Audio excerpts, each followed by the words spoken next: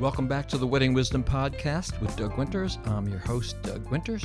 Today is episode 61, and I'm delighted to bring you my conversation with an extraordinary young guy named Bill Coyne. His exact title is the Director of Business Development at Cloud Catering in New York, Cloud Catering Events.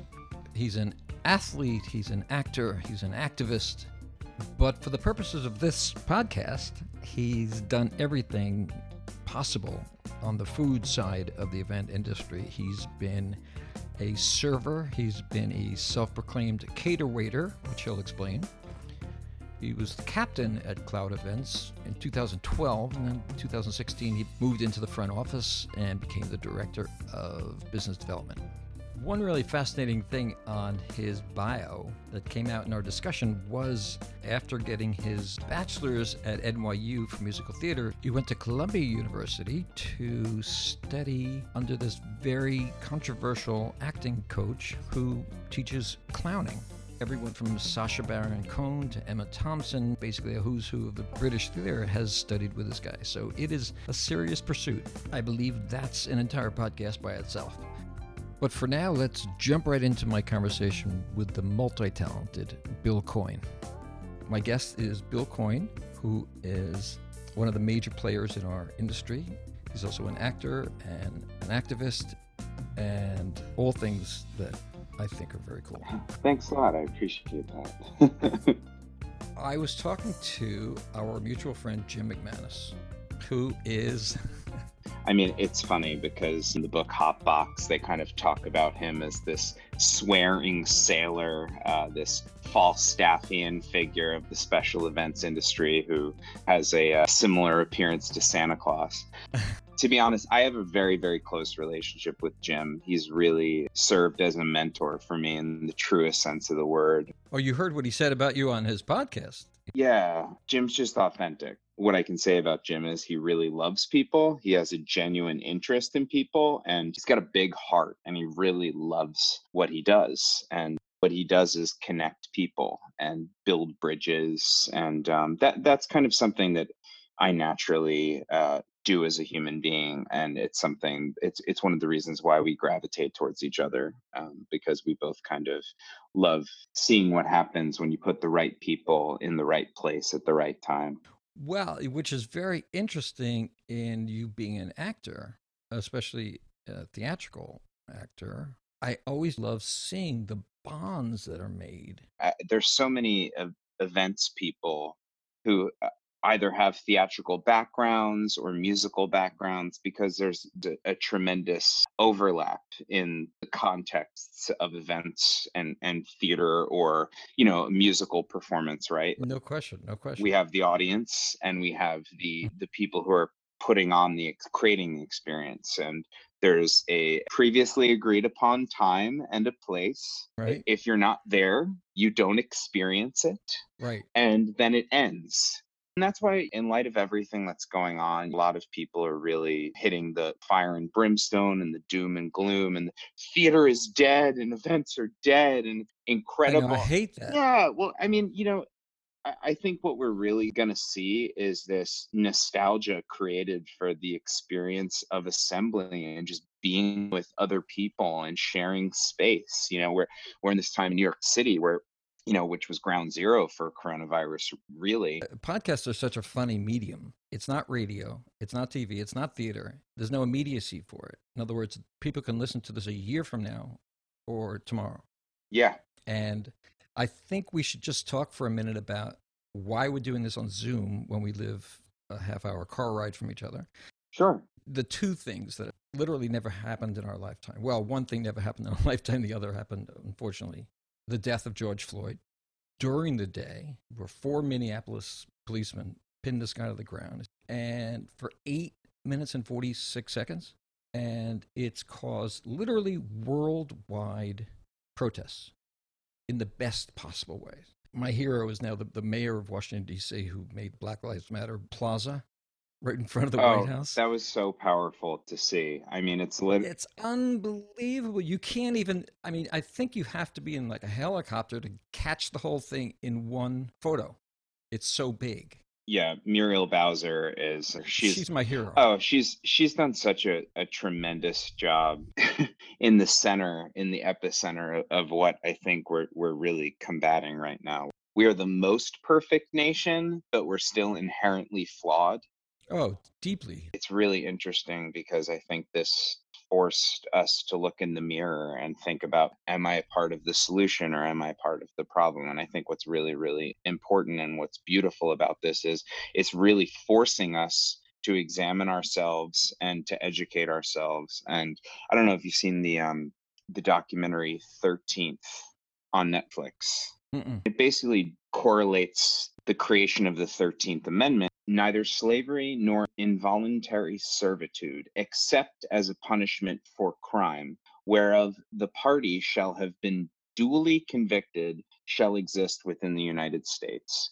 So basically, what the 13th Amendment documents and basically argues for is that, in lieu of being able to enslave African Americans, when the 13th Amendment was established, that African American people, Black people in the United States were made to be criminals. They were charged with and convicted of the most petty crimes in order to maintain that stranglehold, that control, that grip on African Americans here in the United States. And it's Well, that's what Jim Crow is all about. yeah, and it's incredibly damning. And what I loved about the documentary, it didn't discriminate between it didn't play politics. It looked at things with a very transparent lens when judging historically the Democratic and Republican leaders in power at the time and their contribution to the problem that we're seeing now. And what's really amazing is I think we're on the precipice of some sweeping change, which I think we so desperately need in this country, because it seems every few weeks or every couple of months, there's something that happens where a young man or a young woman of color their life is taken for no reason, and there's no justice for the people who have taken it, whether it's Trayvon Martin or Eric Garner, or now George Floyd, Breonna Taylor.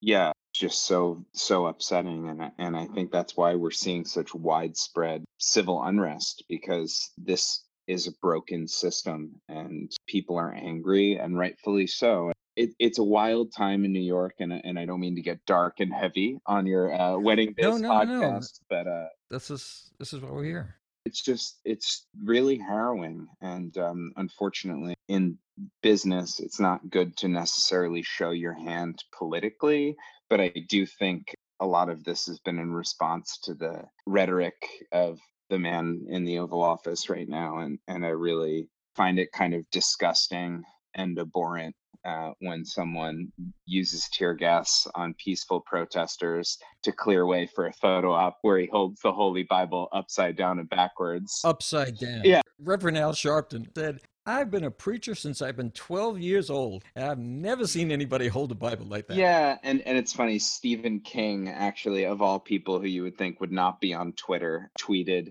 the extreme Christian right, if Barack Obama had held up a Bible backwards and upside down, you would immediately be calling him the Antichrist. Oh, yeah. We live in a really surreal, topsy-turvy time, and I hope that the pendulum swings into a more stable position and we can move forward and heal, because obviously the country is in a very divided, and it's just it's really unfortunate. But the thing that gives me hope is that Black Lives Matter was started. The protests were all black, and it kind of looked like the 1960s Black Panther rallies. Now they're at least half white. Oh, and young. Yeah. Holding Black Lives Matter signs, and it's like that literally does my heart good.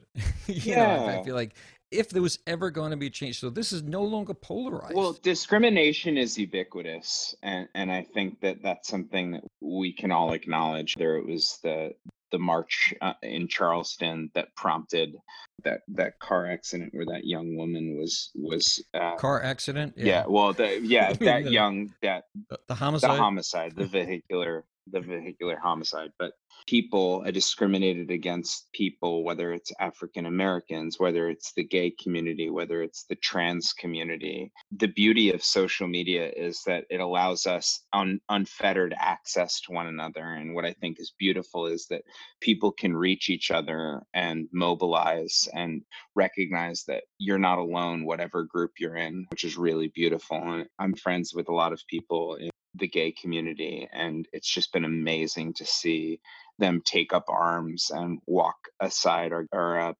African American or Black brothers and sisters and say, hey, you've been oppressed. This is not right. You deserve the same rights as everybody else. We deserve the same rights as everybody else. We're standing alongside of you and saying we are equals and we are not going to take it anymore. And I think it's great. I mean, I think it's great. I think it's what makes America America.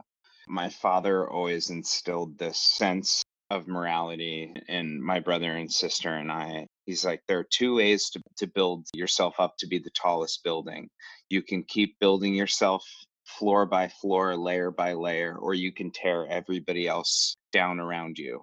And I just think, unfortunately, we're in a place right now where the president of the United States is using his platform to incite violence, to create civil unrest, and to really create a separateness. I think this country is more divided than I've ever seen it in my life. I'm turning 35 this summer and it's surreal. I remember when I was a kid and we were in the elementary school and they were trying to educate us on the election, and it was George Bush versus Bill Clinton, and they talked about what the platform was and what this platform was, and there was a degree of civility. Yeah. But I think what we're in danger of is just really not hearing each other and not listening to each other. I really think that unfortunately this president has crossed the Rubicon so many times. There's So many that times. Yeah. line of demarcation that keeps moving further back and further back. Hey, I thought with when Charlottesville, I thought it had gone in Charlottesville when he said good people on both sides. I never thought that someone could so easily say that the Nazis were good. Well, Such a bizarre thing to say. it's crazy. You know, you look at the history of nationalist movements and what is it really? It's Oh people, yeah. it's a charismatic leader, a brash leader speaking to a population in pain, and then just kind of creating this movement of fervor by creating a clear enemy or an established enemy. You know, I just think there are definitely a lot of angry people in this country, and I think that Donald Trump was the wrong answer to the right question. I do think that Donald Trump surprised everybody in just how bad and incompetent he really is. He's evil. I mean, he wants to be King Jong Un. I mean, he goes to Paris and he looks at the Bastille Day parade. He says, "That's what I want." And have the military parade. Yeah. Yeah, that's what he wants to do. This thing happened, I think, at the exact right time. And if Biden can come out empathetic, I know what it's like to lose a child. I know what it's like to lose a wife. I know what it's like to lose someone that you love. And I'm on your side. Uncle Joe. Yeah. I think that's what this country needs is like a hug. Yeah. You know what I mean? Yeah. I mean, and I, And this will be like a blip on the, he'll go down like as Woodrow Wilson, who yeah. played The Birth of a Nation in the White House while the Klan was marching on Pennsylvania Avenue in the 1920s. Yeah, I totally agree. I think that, what we need is stability and someone who can say, "Hey, I feel your pain," but it's not about making someone else the enemy. I think there are two options, right? In every kind of crisis point, you can kind of tune out or really dial in. And I think it's very important for all of us to really tune in. Dial in. Yeah, yeah, to tune in, dial in, and just listen, just moving forward and creating the kind of change that we need politically, environmentally. I think we're really having to wake up as a society. I think ultimately human beings are inherently good.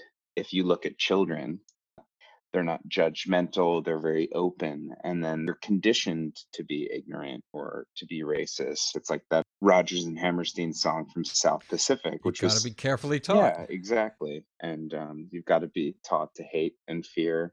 It's got to be drummed in your dear little ear. That's right. All It, right. it and it's totally true. And so much of it is about education and like just recognizing that, having that degree of empathy and understanding that we're all in this together and we all have to move forward. And that's why I think events are so amazing. And that's why I think theater is amazing. It's creating a space where human beings can sit together and have a cathartic experience. And I think that that's the beauty of this movement, whether you're watching Fox News or CNN, but seeing these protests and watching the video, like watching the police footage, like you mentioned about George Floyd in the 8 minutes and 46 seconds, that another human being was kneeling on his and choking him, closing off his airway, and he was saying, Oh, I yeah. can't breathe. And it's Crying for his mother. yeah, and it's such a That's visceral. a big guy. He was like a ball player. Yeah. Oh yeah, he played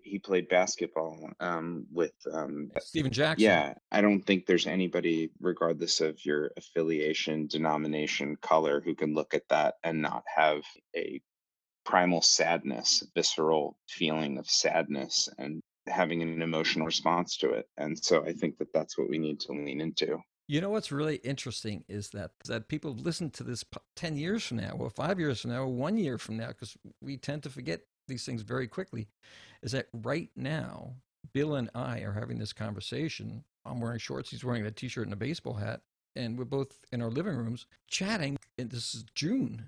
Well, you would be loading your van full of your instruments and all of your Exactly. equipment, and I would be Sherpaing a crew of well manicured cater waiters to the Hamptons, where we're taking care of the 1% for a wedding, or maybe working at the New York Public Library for a wedding, or going to the Museum of Modern Art for a 600-person gala dinner. I mean, it's truly surreal. The hospitality industry, 14 million jobs, just kind of, I put that on Instagram. yeah, It's the whole industry. If the venue can't be open, you can't have a wedding. yeah. You can't bring in food. The caterers can't come. The band can't come. No one can work. Oh, it's a You know, full stop. I was listening to Bill Maher's podcast, and he had Tom Colicchio on. And Tom Colicchio is just talking about the kind of the fatal blow to the restaurant industry, and how the government could have kept the supply chain active by enlisting restaurants to feed communities rather than creating these food banks at the schools. He said, I wouldn't be serving filet mignon to everybody, but for a certain price point, if the government was able to award restaurants these contracts, we would be able to keep our culinary team intact and produce food and fulfill orders for the very neighborhoods that we populate. And, the chef of Prune, Gabrielle Hamilton, she wrote that really harrowing article in the New York Times that basically just said, the restaurant that has been my home for 20 years has ceased to exist. And even if on the other side of this, it could exist in whatever new way that will be, I don't know if I will be able to do it, nor will I necessarily want to do it. And she really just kind of lifted the curtain and allowed us to see what it's like to run a restaurant, and how the communion wafer thin margins that restaurants previously existed under to yeah. just keep the doors open. I mean, it's just incredible gymnastics. I think the least stable thing you could do is open up a bar or a restaurant. The average life is like 2-3 years. Yeah, I mean, That's why it's astonishing when you get a Danny Meyer who's able to turn it into an empire. Yeah, I mean, it's an it's empire. it's Yeah. surreal, but yet people still try. I mean, it's the same thing with theater.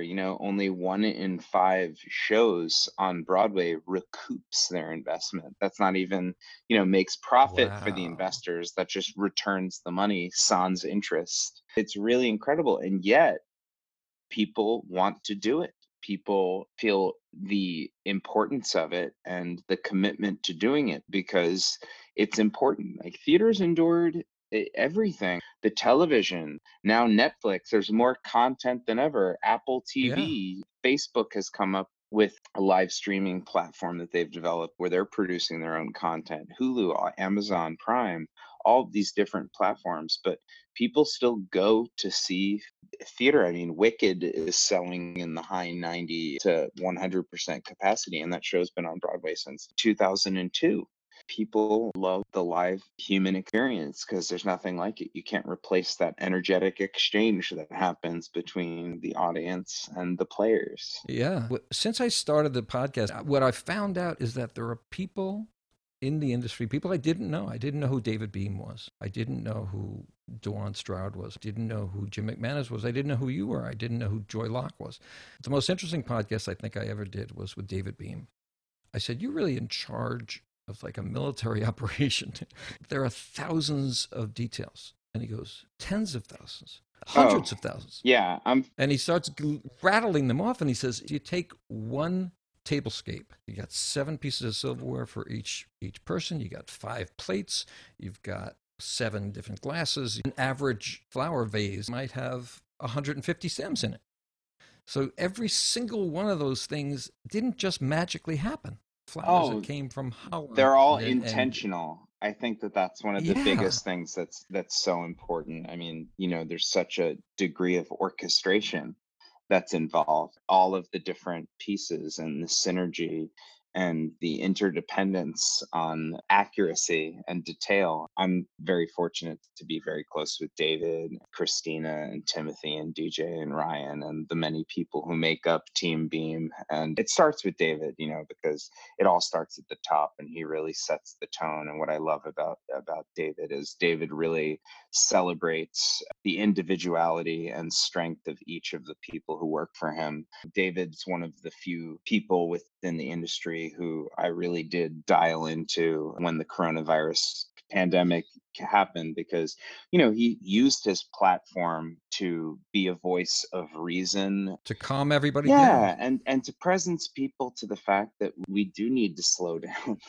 because as Jim attested to in the Wild West, for those of us on the back end of things, there's just we're all the help, and there's a lot of shit that happens behind the curtain. It's a lot of running around, and we're all like the duck, above the water. It's placid and elegant and graceful, but underneath the feet are flapping to move us forward, feverishly so. It's so funny. You have no idea how many people that I've interviewed have made similar analogies. Like someone once said that it was like the famous thing when you see an iceberg, by the time you actually see it, you're only seeing 10% of it. So 90% of this mountain is underneath, ready to wreak havoc.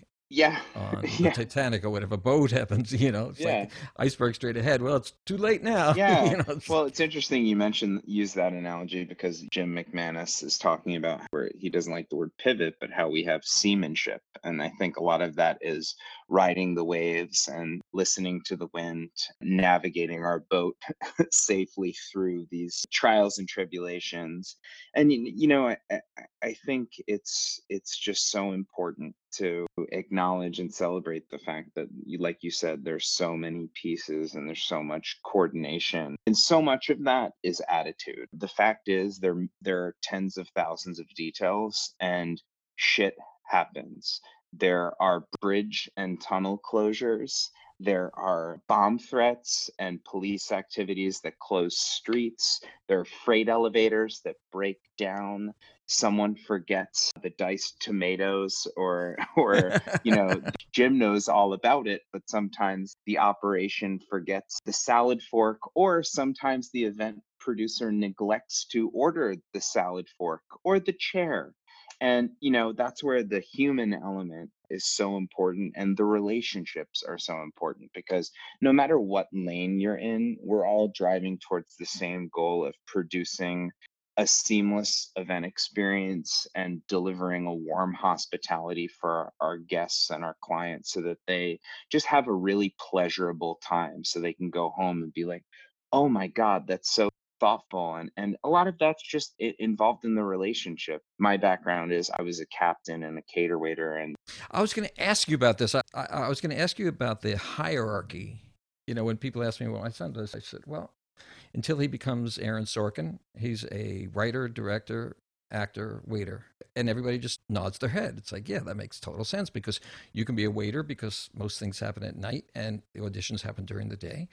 That's why so many actors go into this, into Oh, your business. yeah. I was reading something about you, and they said that you're a waiter and you're doing a lot of work in the Hamptons and a lot of very high end stuff, and you became a captain. So I can talk forever about musicians' roles, and this is why singers get paid more than the guitar players. Even the guitar player has to schlep his equipment. So there is a hierarchy, but I never thought about it in terms of waiters. And a lot of times, as a band leader, I'll come to a party, whether there's a party planner or not. I'll ask some of the waiters, who do I talk to? Who knows when the food's coming out? Because the first person who taught me in this business was this guy named Richard Mailman in Chicago. He had this company, terribly titled, called Let Us Entertain You. And he owned half of the restaurants in Chicago with Oprah. I mean, this guy is a big player.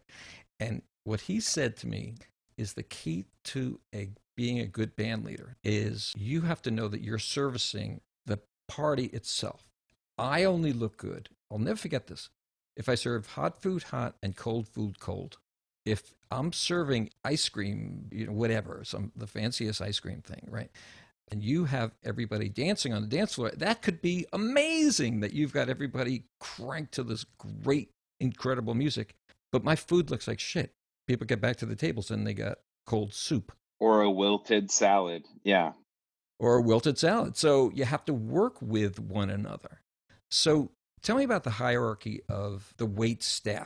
Well, I mean, it's interesting. Like you hearken to sports podcasts, and I played football, and Oh, no yeah, I kidding. was a football player, and also in the school play, and I was also in the chorus. I actually wrote my college entrance exam about how I felt like a mermaid, how I was an acting, singing, dancing football player, and how the drama kids thought that the football players were jocks and idiots and whatever, and Yep. then the football players didn't understand the drama kids. And what I wrote my college entrance exam was about the parallels between the two and how they are much more similar than either party thought.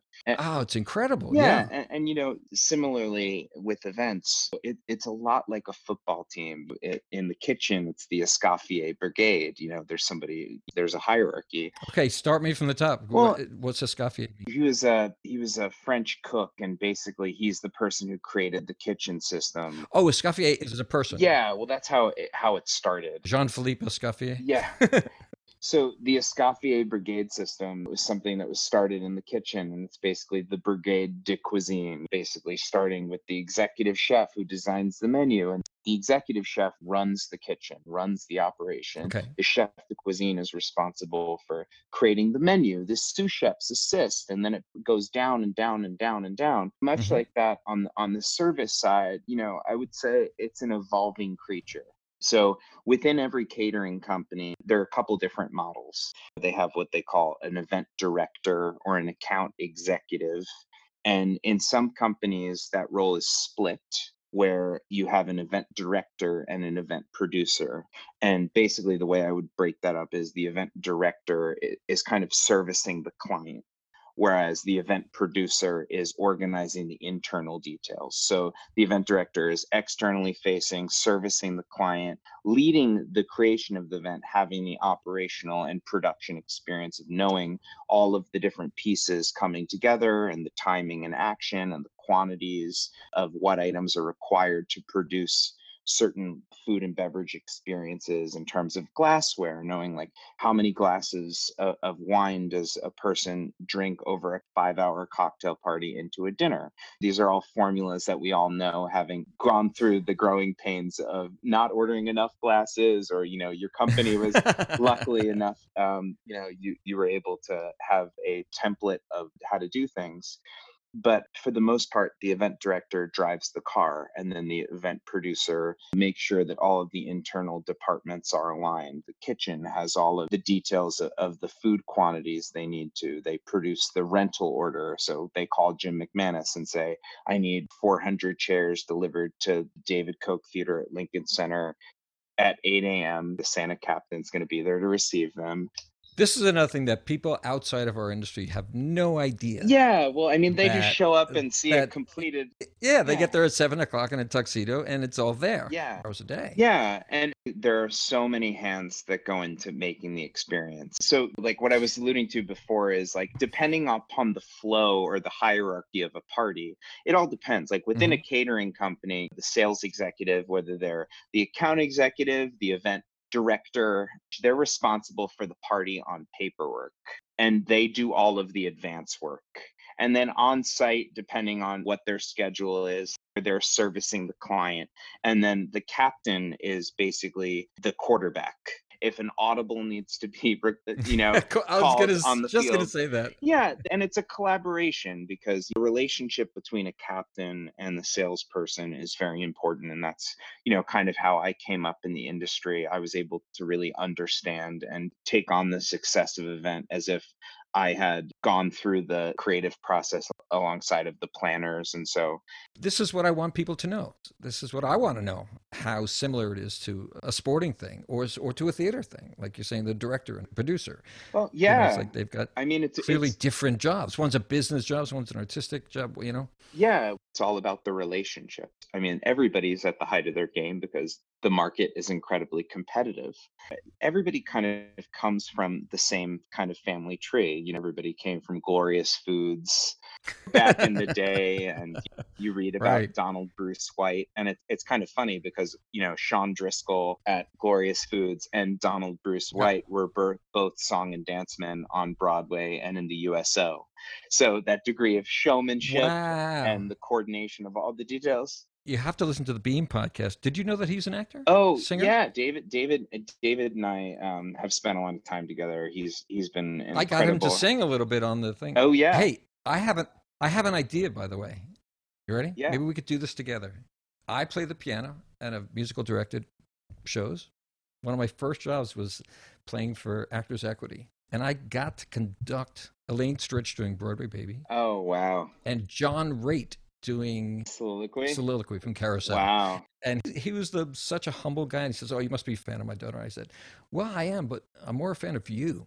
Oh I said, "This yeah, is a dream come true to conduct you doing this." And yeah. I said, "How do you want to do this?" I said, "I'll just follow you." And he says, "No, no, no, I'll just follow you because that song has a lot of rubato spots. Oh Like, what if yeah, he is a girl?" yeah. It's like, Oh yeah. and David started singing, and I said to myself, "Holy shit, he's really got a good Oh, voice." he's so talented. What if we did a thing like they did for that Sondheim thing? Yeah. Oh, I thought it was great. It was really cool. You have a great voice. Oh, thank you. Get people like you, like David. I think that would be incredible, and maybe we can combine it with your New York serves or serve Serve New York. NYC. Yeah, we started a GoFundMe effort to get some relief to the cater waiters and the freelance event people who have been I love that displaced. expression, Cater waiter? cater waiter. Oh yeah, that's the lingo. That's what the kids say. That's what we've all been saying. I'm a cater That's waiter. what the kids say. Yeah, I'm a cater waiter. The captain's kind of the liaison between all of the parties. And like I said, it's kind of an amorphous scenario depending upon the event. Like we do the Right, of American course. Ballet Theater's spring gala every year and fall gala. Oh, beautiful. Yeah, and it's an amazing event at the Coke Theater. A lot of coordination, an incredible Which is event. hysterical, by the way, that it's the Koch brothers. Yes, exactly. Well, yes, exactly. What used to be Avery Fisher Hall. Is no David H. Koch. Yes.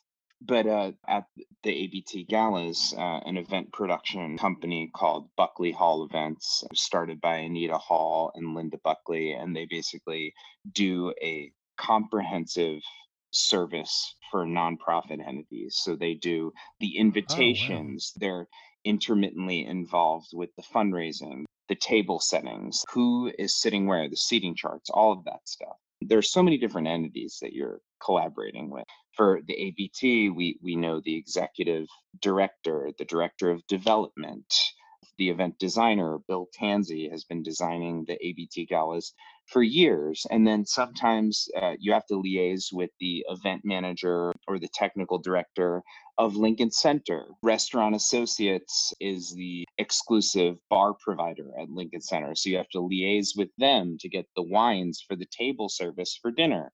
So there's all of these parts. And then sometimes, you're doing a wedding in the Hamptons, and there's a social planner like Sophia Crocus, and she has Ron Wendt design. So you're taking Ron's lead on when the tables are ready to be placed. And different planners do different things. Like sometimes at a David Mon event, you come in, the table has been marked, all of the flatware is down, the tables are all set, and you don't have to do anything. Other people, the florists Really? come in and put the centerpieces on, and then they've designed the tablescape and the glassware and the silverware, but then all the cater waiters place all of that on the tabletop. It's really truly an event by event, personnel by personnel experience. It would be like if you were the band leader and you have a different ensemble coming in every time. But you're in charge. You're doing Rhapsody in Blue, and it's the same song, but you have different players who are working on it Sure. with you. So you have to have a degree of sensitivity and pliability.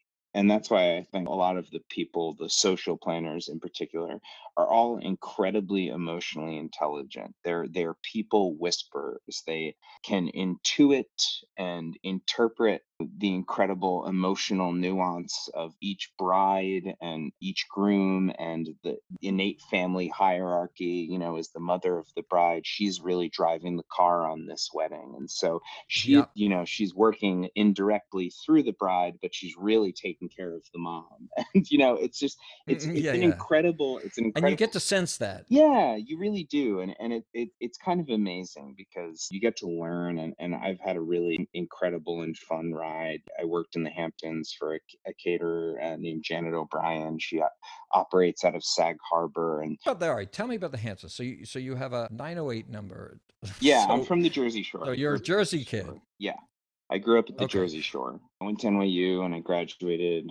Then I kind of made my living doing a lot of shows. I toured the country doing a show by Joe Iconis, getting my equity card. I've been working with a group of actors. We've all been friends for almost 15 years, doing shows and workshops and readings, and annual Christmas show at Feinstein's 54 Below that I've been doing for 12 Oh, years no now. kidding. Yeah, and it's really crazy. And so, when I came back from getting my equity card, the Lehman Brothers debacle happened, and the financial crisis Oh, happened, and a bunch of 2008, yeah, and a 2006. bunch of theaters had shuttered. And the summer before I went out, I had started doing catering, and then I naturally took to it. And when I came back, I subsidized my artistic pursuit with freelance catering work. And people saw that I was competent, that I was smart, that I had leadership capabilities, and that I was emotionally sensitive and was able to kind of lead a group of people to make the event happen and deliver a really great experience for the clients. And I started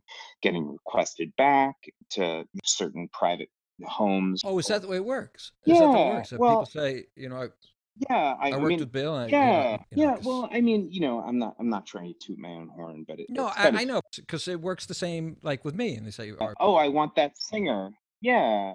And that's kind of how it happens. And it's kind of funny because at Cloud Catering, I had captained a wedding back in 2014. And then I moved in the office full time in 2016. And then last year, 2019, and the client had their sister was getting married. And they were like, we had this guy who captained our sister's wedding, and he took such good care of oh, our wow. family that we want him.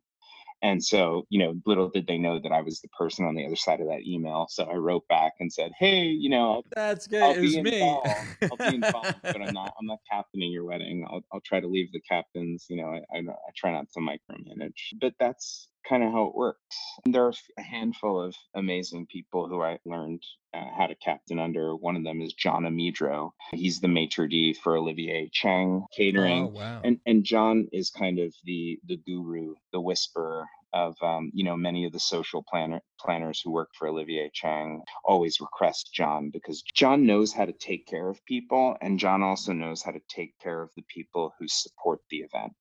So all of the cater waiters really love him, look up to him because he always takes care of you. He makes sure that it's a humane experience, that you're fed, that you feel good, that you're communicated to in a respectful manner as if you are an You don't feel intelligent. like a servant. You don't feel like a Yeah. servant. Yeah, and he doesn't talk down to anybody. And at the end of the day, like regardless of the inevitable truth that we are the help, there are certain clients who make you feel like you're part of the team, like part of the family. And Hmm. that's like what's amazing Yeah. about it, specifically the planners. I mean, you do want to have that professional distance with the end client, but I loved working with those planners who really treat you as if you're part of the team and you kind of assimilate into their organization and represent their brand. And it's a really cool experience when that happens, when you get a good crew who likes to really work together towards that goal. And it's fun. It can be a lot of fun. I always pride myself on having all the best musicians, and I always used to say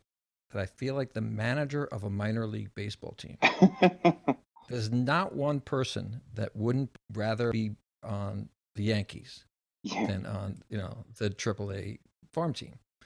But when they're there, they're going to work their ass off because this is what they need to do to keep your chops together as a singer Yeah. or as a musician. You got to play. Yeah. You can't get better just practicing at home.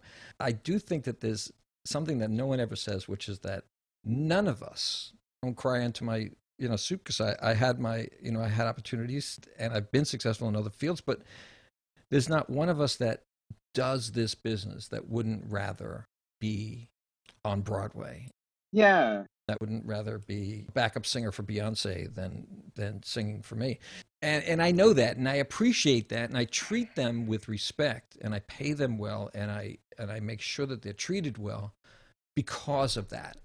Well, I mean, I think that is absolutely true. But what I think is really like, we talked about earlier, like a theatrical experience is the agreement between two people coming together for a certain time and a certain place for a finite point of time. If I were to tell you the resumes of some of the people who work at Cloud Catering, your jaw would just drop. One of our bartenders was in the Pulitzer Prize winning drama Sweat by Lynn Nottage at the Public Theater. Oh my God. And then on Broadway, one of our cater waiters was in the HBO special The Normal Heart and has been on Pose on FX. One of our main female captains was in the national tour of Pippin and was in Wonderland on Broadway. So I totally agree with what you're saying, but by Yeah. nature of the work, there are going to be down Yeah. times, and that's what is awesome because I think how you do one thing is how you do everything.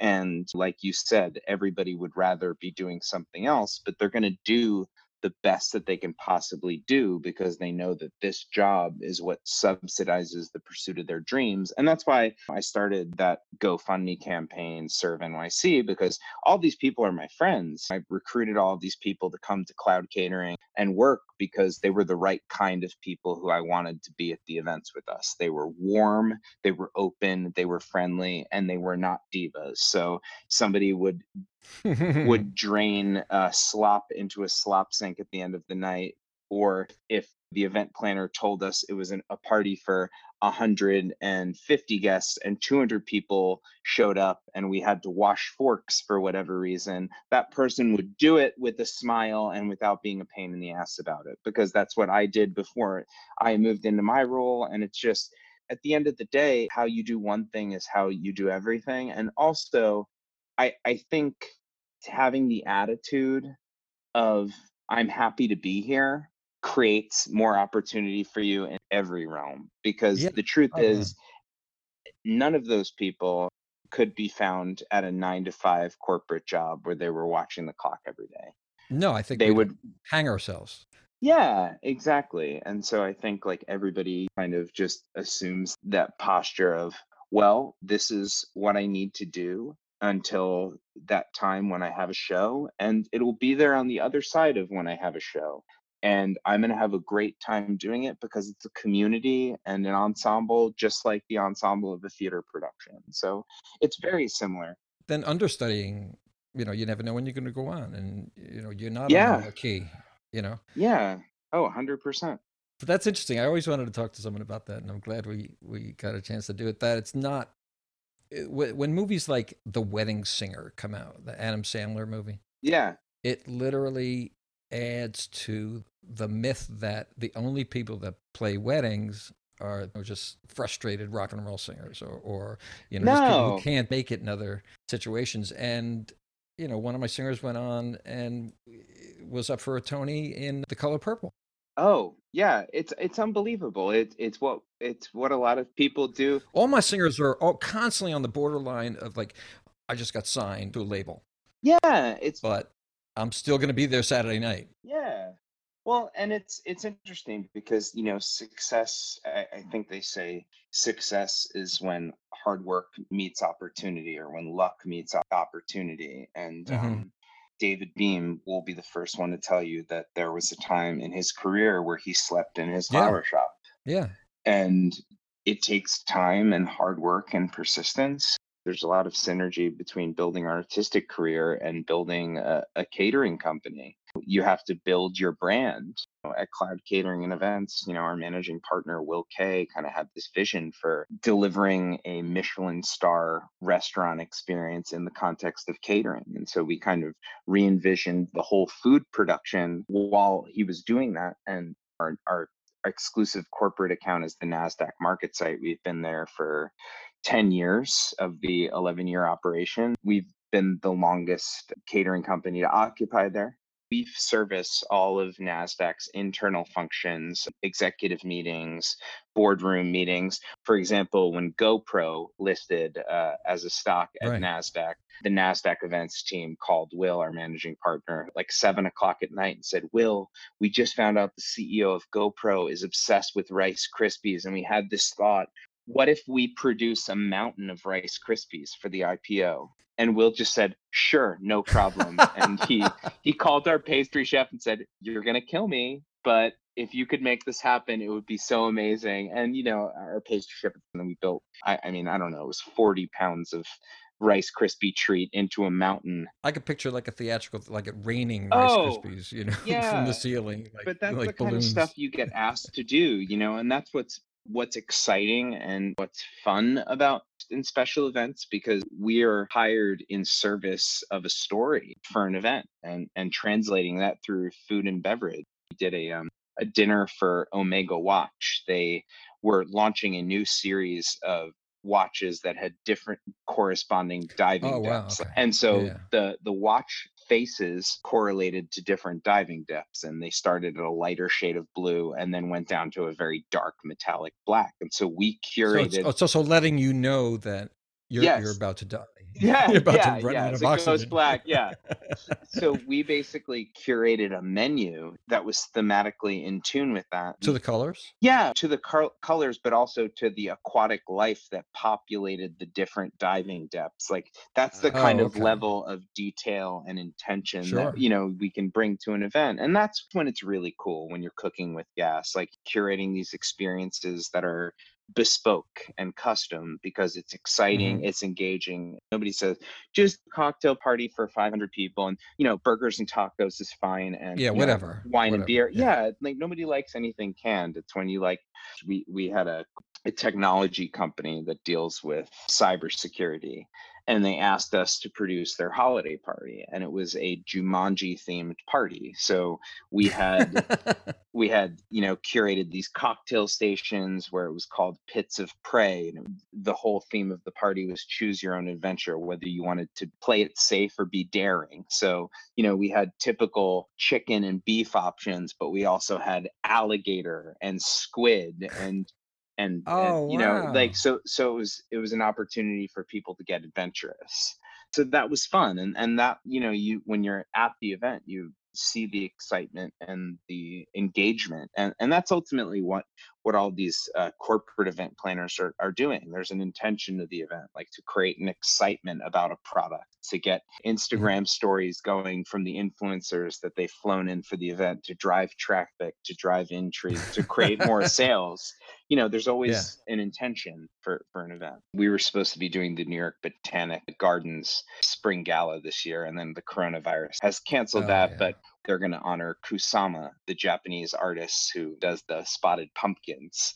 And so Oh, okay. Yeah. we were trying to create some authentic Japanese cuisine and trying to integrate pumpkin into it in spring.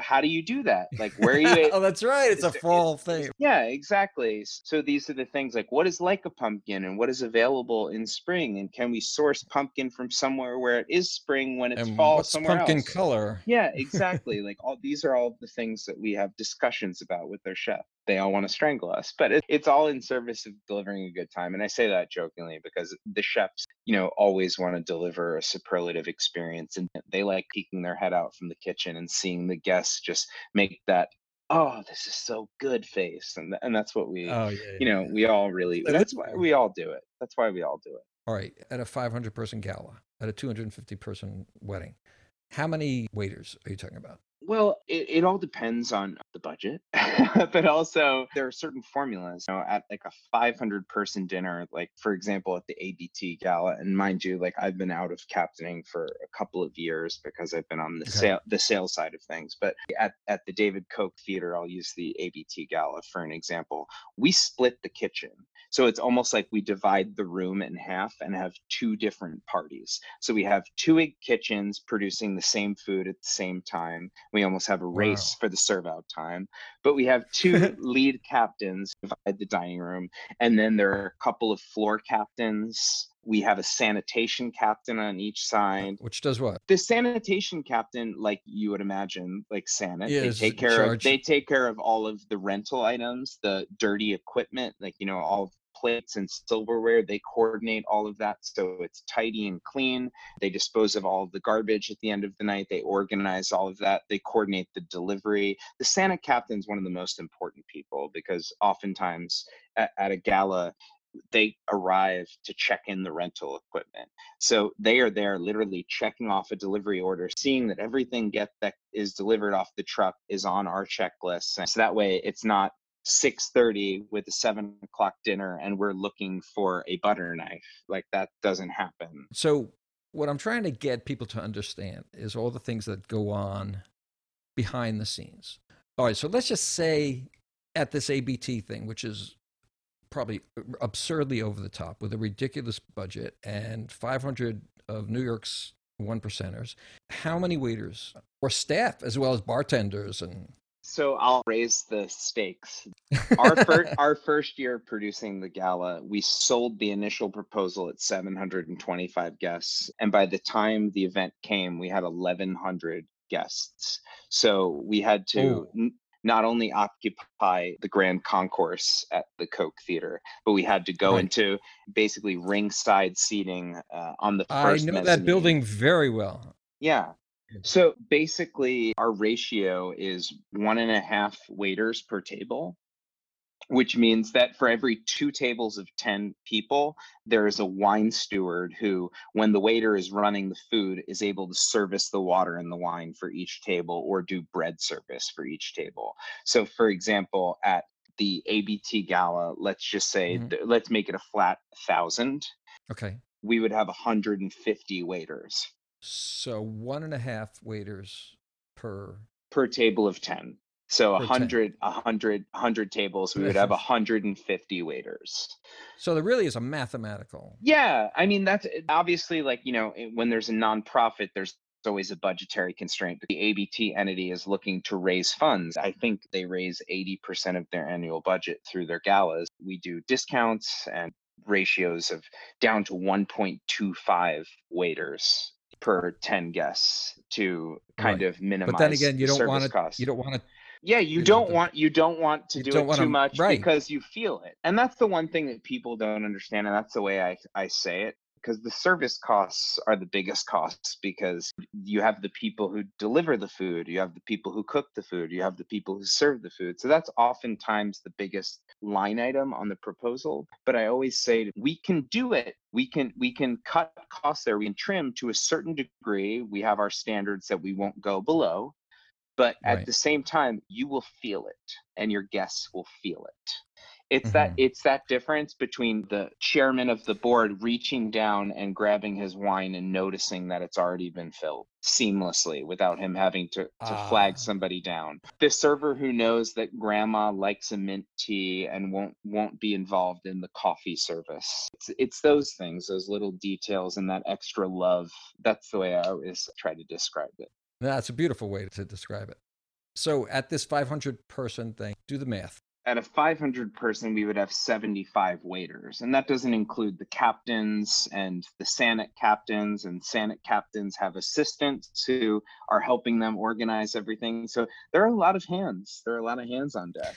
So the captain is in charge of this whole. The captain gets the playbook from the event planner. They get the book that has the timeline, the menu, all of the work orders from the rental companies that says this glassware is corresponding to this course. This is the charger. This is the salad plate that goes with the fish course and the salad. So we leave the charger down and we strike the salad plate, and then we place the fish course, which is the same plate, and then we strike the charger after that, and then the main course plate is filet mignon, and that goes down without the charger. These are all the little things that are on the paperwork, and as the captain, you are responsible for making them manifest on site. Literally game plan Yeah, that you have to study. yeah, of course. Captains are given the paperwork in advance of the event.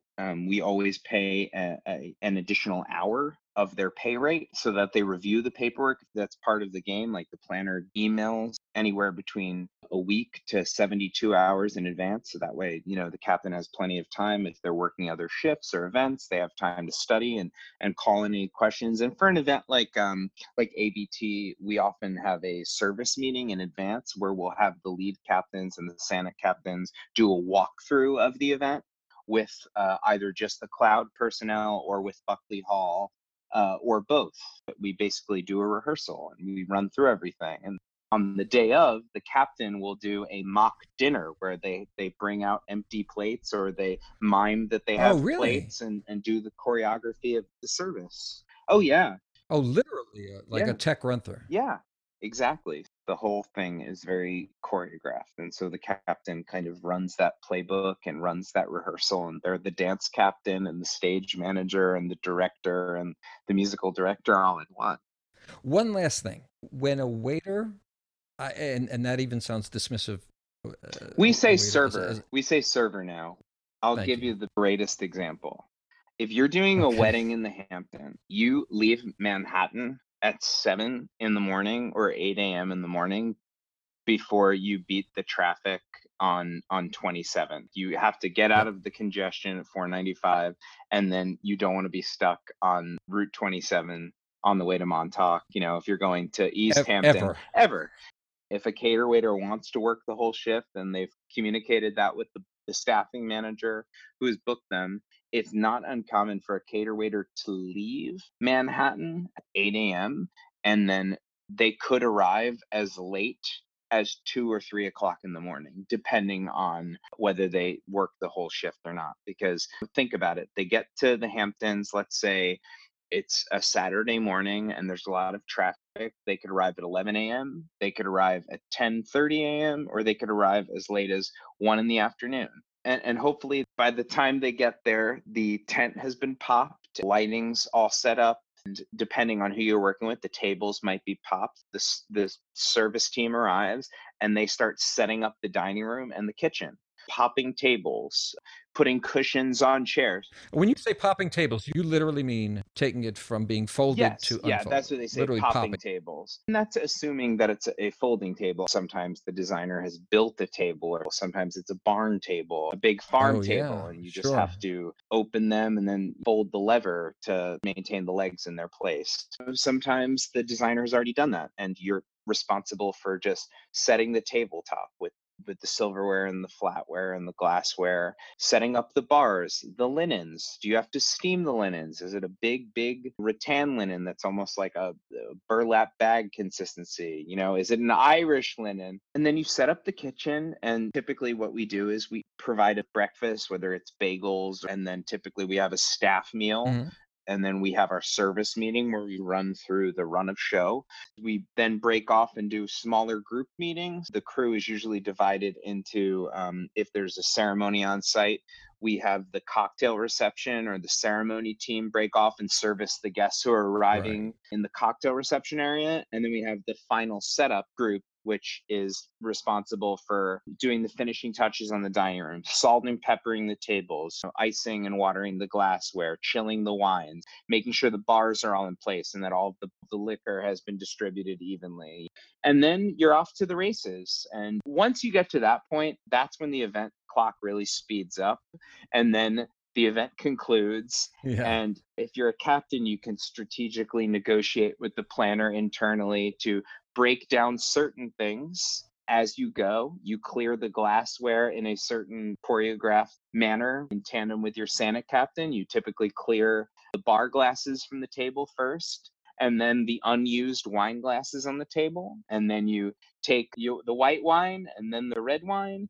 And then you take the water glasses last and coffee cups and mugs. Never do you strike the linens from a table while a guest's in the room. Sometimes we have those clingers who don't want to leave the event, even though the music has stopped playing. Then we break down and we make sure that the garbage has been properly disposed of. And if you're in the Hamptons, there are all kinds of rules. People rent these tipsters. Wait, what's a tipster? They're mini dumpsters. And then we pack up all of our inventory and then we leave. We've left the city at 6 a.m. and gotten back at 3 o'clock in the morning. When you're a cater waiter, you're a young gun, young buck, you can work that 20 hours and make half of your rent in one pop. And then you can rest and relax and afford to live in the city and take your voice lessons and go to your acting classes and everything else. That is great. You have literally said everything that I wanted you to address. All the things I've always been curious about. It was a pleasure. There's so many great people in the events industry and so many talented people. And I think we all just come together in service of our clients and make something really special. And it's very much a theatrical experience. It really is. Thank you so much. This has been great. Thank you for having me. I really appreciate the opportunity. And, obviously Jim McManus is a big champion and advocate of the events industry. And I appreciate him referring me. And he really is. He's like the ambassador. Oh, yeah. Yeah, he really loves it. And it's genuine. And I think the most successful people in this industry genuinely believe in taking care of people and make it a point of pride. And they really enjoy the experience of delivering a good service and a warm hospitality. And people really respond to it. So you know who they are. I think you've interviewed a few of them. Yeah. The worst job in the catering business, and no matter who you ask, it's the staffing manager. Oh, why is that? Well, they juggle everybody's schedules, and cater waiters are all models and actors and musicians, and they get last minute bookings and spaces. And sometimes these events are booked a year in advance. But if somebody gets an audition to be in the next Bradley Cooper movie, you better he's going to take it. That they're going to take that opportunity. So the servers are the most important brand ambassador for any company because they can literally make that incredible first impression and that lasting impression that makes somebody want to hire somebody again. That's a brilliant way to end this thing. Well, Bill Coyne, this has been terrific. Thank you so much. All right, so how do people follow you? As an actor, as an activist, as the director of sales at Cloud?